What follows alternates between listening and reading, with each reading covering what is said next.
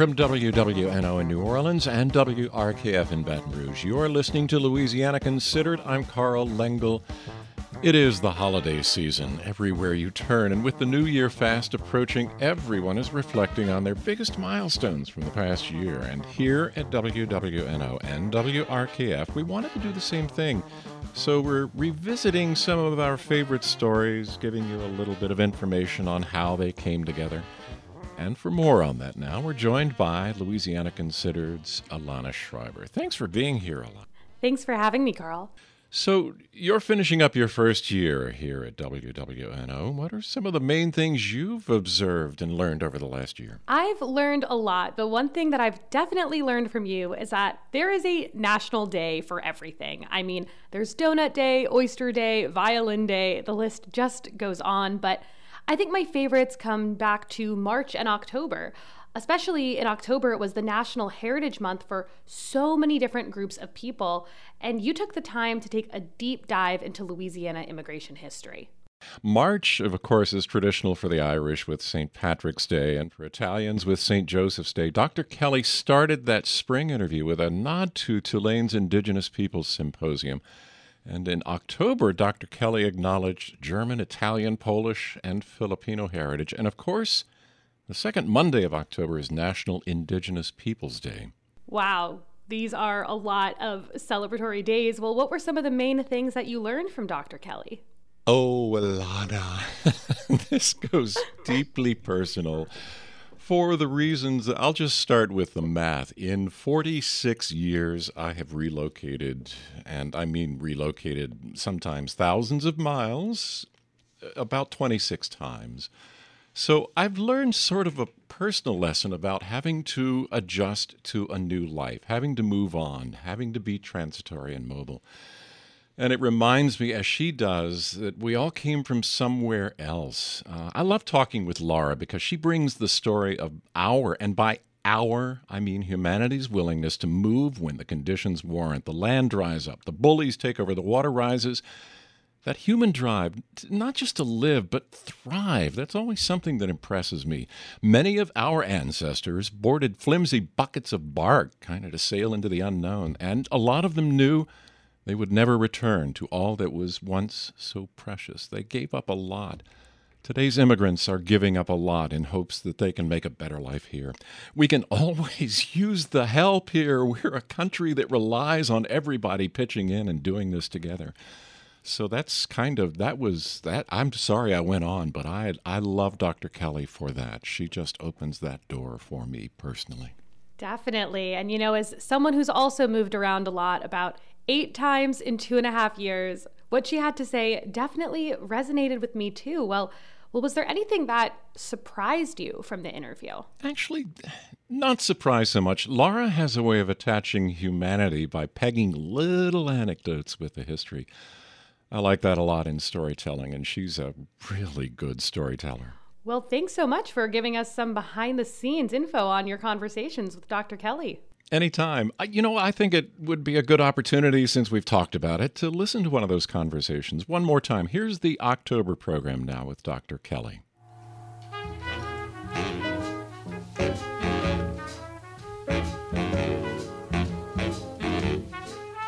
This is an interesting topic we're going to talk about because it's immigration generally, but we're going to talk about the fact that maybe we're all a little bit of immigrant because the month of October, let me just go over the list here. Everything got dumped into October. Now, we know it's Italian American Heritage Month. Columbus Day has traditionally been celebrated. Today, actually, the 6th of October is German American Heritage Month. Also celebrated during this month are Polish and Filipinos. That's a lot. It is a lot. And it's interesting because we're going to start with people who were not considered immigrants. The immigrants that arrived in the 16th century found the Native American, the indigenous population. It was not Native American at that time. It was the existing indigenous population. They also have an acknowledgement. They do. On Monday, we have Indigenous Peoples Day. So, yeah, that's a great place to start because this was not an empty land. It was made up of many, many different nations. And here in the lower Mississippi River Valley, we had anywhere from 6 to 8 different linguistic stocks. So that's just different languages as different from Chinese to Spanish, just to give you an idea of the diversity of the different nations that lived here before Columbus made his expedition over. So, so we're dealing with both with, I guess, indigenous as well as immigrants, the people who were here originally and then the people who come after for a variety of different reasons, that push and pull factor of what brought Germans here, what brought Polish here, Filipinos, Italians. Since this is the focus of October, we'll just kind of talk about those groups. But like so many things, it's so much more complicated than just those titles, right? Because we think of Germany, but Germany as a nation is a very new and recent thing. Germany was made up of, all these kingdoms and principalities. And I was going to say, I just want to do a real quick Yeah. little history lesson. Germany, while the rest of Europe, France, Spain, all consolidated into very solid countries, Germany remained these tiny principalities, and for a long time, Central Europe was a hotbed of wars among these principalities and these different groups. Those principalities included down into the Slavic nations. It included over into Poland, what we considered modern-day Poland, and even east into France and some of the Netherlands and Belgium in that area now.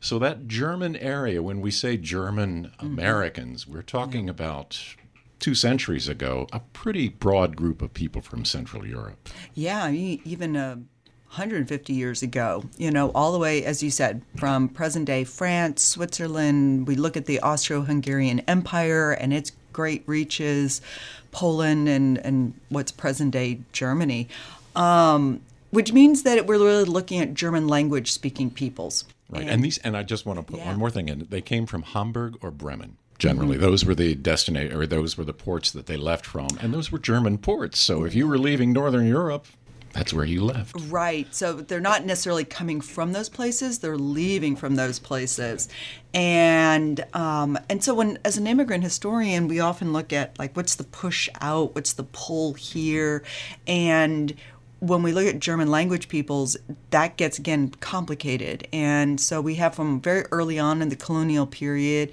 for Louisiana in 1719 under John Law, when he brings over sort of these Swiss Germans, Alsace-Lorraine, other areas, and we have an area, of course, that we call the German coast that they established. But usually when we think about an immigrant group, we also associate it with a public holiday. So if we're looking at the Irish, of course, it's St. Patrick's. With the Sicilians, it's St. Joseph's. But that's more difficult to do with the Germans because the Germans who come here and influence the heritage and the culture and the history of this city are German Jews, German Protestants, German Catholics. They're Bavarians or even German speaking from Poland. So we like, okay, well, what do we latch on? What do we do? We have no central figure. Oktoberfest. We have Oktoberfest. We have drinking beer, exactly, which is what I was going to say, and which is even really Bavarian. So on top of it, exactly. So the German, there are German communities, but I think if you think about German language and that diversity of what they're bringing in,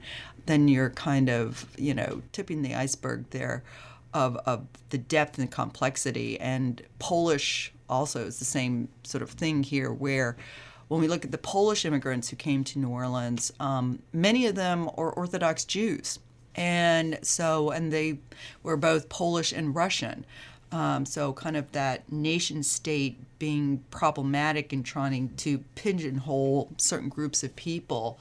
And then on the other side, you also have a lot of Polish Catholics who are coming. So different groups with very different backgrounds and leaving their mark on the city, often, synagogues with other aspects, Germans, bakery, beer, more beer. And even to this day, when we see that with places like Bratsjal, with Sven, who's from Berlin, who's serving good German beer and good German sausage throughout the year, not just in the month of October. And so when I think about these groups and that language group and nation state, and then we talk about it being Italian American Month and Columbus Day, for us here, again, Italians were a bunch of principalities, and it was Tuscany, and you were Roman, and you were in Naples, and much like Germany and the principalities. much like Germany, right? And so, and for us, it's Sicilians really who are coming here and who are shaping and contributing to the heritage and the culture of this area and this region. And if we think about Germans coming in different waves, starting with the colonial period all the way through, the 20th century, before the World Wars, the Sicilians are coming primarily after the Civil War, and their sort of pull into this area is different than we would see with other immigrant groups. It's the end of the Civil War. Slaves have been emancipated, and planters were told that there was this docile group of people called Sicilians and that they should bring them in and they will work the fields. And obviously none of these planters had ever met a Sicilian if they thought that they were going to be docile workers that would just, do as they were told and not have any sort of strong feelings about what they're doing. Exactly. And so we get that pull of Sicilians in and working, for example, on the North Shore and working in strawberry fields, but very quickly realizing the opportunities that were here and the land and leaving those situations and setting themselves up in different agricultural, different fruit businesses, and then helping to take over the ports. And we look at those kind of industries. So again, being brought in for one reason, but very quickly making it their own. They choosing their own destiny here. And I just want to point out, too, Europe and the period we're talking about when a lot of the immigration occurred was mid-19th century, the mid-1800s. 1848 was a pivotal year for a lot of Europe. There was tremendous bloodshed. That led to agrarian and food problems. So there were massive populations. Northern Europe, toward the later part of the 19th century, the Sicilians, as you just mentioned, getting away from very, very bad things and coming to what they felt like was a future, and leaving families that they knew they were probably never going to see again in many cases, not unlike a lot of the immigrants we have today, trying to just find that magic moment that changes things.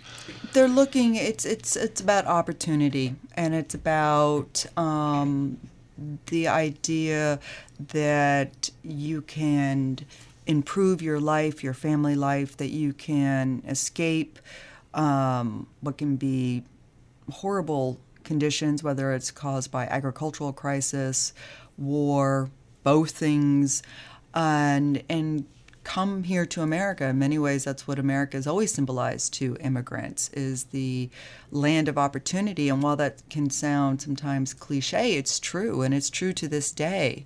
The opportunities that are afforded here are tremendous. And immigrant populations, whether they're Filipino, Sicilian, German, have all come in and contributed to American society and to the welfare and the economic and the diversity and all the things that we praise and that makes America a wonderful place to be. We've talked about European a little bit here, but there's a surprise element, the Filipino, and you've mentioned it a couple of times, and that's an early historical mark here in this area. It is, and it's another one that we don't know an awful lot about. We're going back to the colonial period, but this time the Spanish colonial period with the establishment of a community called San Malo. And it's in the area of Lake Borgne. And I think putting it into that larger context of worldwide events, we have Filipinos coming in because it's part of the Spanish Empire. And at this time period, we're part of Spanish colonial Louisiana. And so we have Filipinos that are part of that empire and that the movements within it, and some are coming here.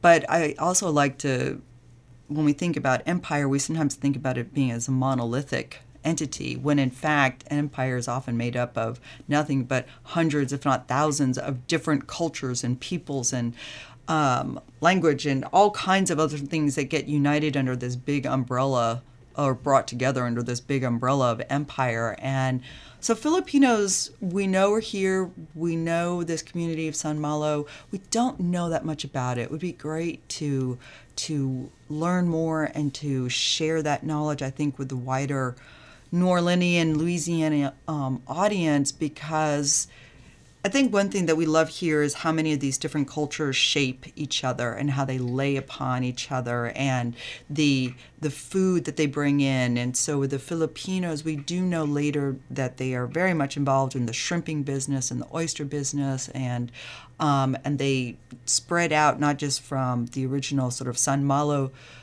community that we know existed, but also into lower Lafourche, lower Terrebonne, and working with different tribes in this area, working with different peoples, bringing their food, their shrimp, their fish, their oysters, interacting with the market, and yet retaining their own identity. As an immigrant historian, when people are kind of in and out of the market, but government census takers are not down there and other entities, it's harder for us to sort of categorize them and find information.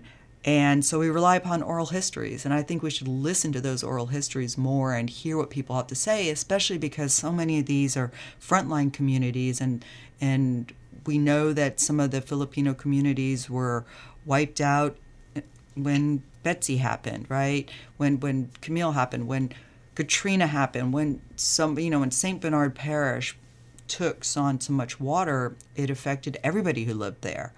There are indigenous peoples down there today who are fighting, for their place in their homelands, and Filipinos are part of that too, and we need to learn more about them. And maybe this is the month that we can do so. It is a broad quilt that Yes. we live in here in southeastern Louisiana. And we are very fortunate for that, because you mentioned food and music, and I think those are two of the commonalities that people consistently find. Wow, I never knew how wonderful that was. Yeah. And all of a sudden, it's a whole new world for them. So immigration is a very, very positive thing in many ways, and it's had its faults and its problems over the years. I'm going to throw you a curve. We didn't talk about this before. As an immigration historian, if George Soros tomorrow, or Bill Gates, or Jeff Bezos woke up and said, I'm going to give $1 billion to immigration studies in the United States, would that help? What would that do for you? Do you think that would help at all? What makes immigration study easier for you? The solution is, let's throw money at it. That'll do it. But. Wow, what makes it easier? The beauty of being an immigrant historian is that you have your foot in two different countries, or foot in two different cultures, because you cannot study immigrants here, whether they're Sicilians, Irish, Filipinos, without understanding where they come from, because people are not blank tablets. They come with them and they bring their language and their culture and their food, and they pass these things on to their children, and they create these communities based upon these commonalities. But you have to understand those before you can even understand how it develops here. And also, again, as I mentioned, what are the push and the pull factors? What brings this family here, this group of people here? What's that push out? What's the pull to this specific locale? So If I had money, I would love to go out and listen to the stories that get passed on from generation to generation. We're lucky here in Louisiana that so many communities don't follow that American trend of moving every 7 years, right? And that we have a changing coastline that is pushing some of those frontline communities away from their traditional lands and to capture their stories. Language would be another aspect to be studying, how it comes down, how it changes, the influence. It's dynamic. And also how communities decide to adapt and enter into sort of more mainstream. Now, mainstream also changes. So for us, if we look at some German families who had the last name of Zweig, they changed it to Lebranche, right? So Lebranche families probably you got German in there. This was something, but that family made a choice, a decision to change their last name to be pulled into the French Creole population. How we pronounce things also. So Schlumberger, which is Schlumberger, says something to me about what was the dominant culture at the time and wanting to participate in it and retaining identity. So as you can see by this more broad answer, that there is so much that ties into immigrant history. In some ways, it's fascinating because there's social, cultural, economic, religious. There's no aspect because you're dealing with a group of people. So it's not pigeonholed to any one part of history, but it's trying to look at that bigger picture of all of them. And New Orleans is a wonderful place. It's a port city, so it's bringing in these different layers, and we have a tendency to want to take it and add another flavor and add another dimension. And it would be incredible if we had a center that just looked at the immigrant populations that have shaped New Orleans and this region. People think of New York, but I think New Orleans is much more powerful. It's a major seaport for many centuries. Yeah. Before we came. Yes. So in boiling down your answer, I think it's more stories is the simplest way to put it. Yeah. And that's what we're all looking for, is because that just opens our eyes to things. Laura, it is always a pleasure to have you here. And the time flies so fast. And it does. We'll have more immigrant celebrations coming up in the future, so Yes. I'm sure we'll be talking to you again soon. Yes, and in the meantime, everybody else, maybe that should be for each week this month, try to learn something about one of those groups. I think that would be a good way to kind of give a focus on so many different diverse groups and figure it out, whether it's drinking beer, having a bit of food, learning more about the Filipino community or the Sicilians. Google a recipe. Google a recipe, exactly, and make it. Thanks again for your time today. Thank you. The music is from Walter Ostanek, Canada's Polka King, taking us out here. This has been Louisiana Considered. I'm Carl Lengel. Thanks to our guest immigration historian, Dr. Laura D. Kelly. Our managing producer is Alana Schreiber. Our digital editor is Caitlin Umholtz. Our engineers are Garrett Pittman, Aubrey Purcell, and Thomas Walsh. You can listen to Louisiana Considered Monday through Friday at noon and 7:30 p.m. It's available on Spotify, Google Play, and wherever you get your podcasts. Underneath the lantern, by the very gate, darling, I remember the way you used to wait. Was there that you whispered tenderly that you loved me? You'd always be my lily of the land, like my own Lily Marlene. Major support for Louisiana Considered is provided by Rouse's Markets, a Louisiana shopping experience with additional support from Southern Strategy Group. Beneath that far-off lantern light, I'd hold you tight. We'd kiss goodnight, my lily.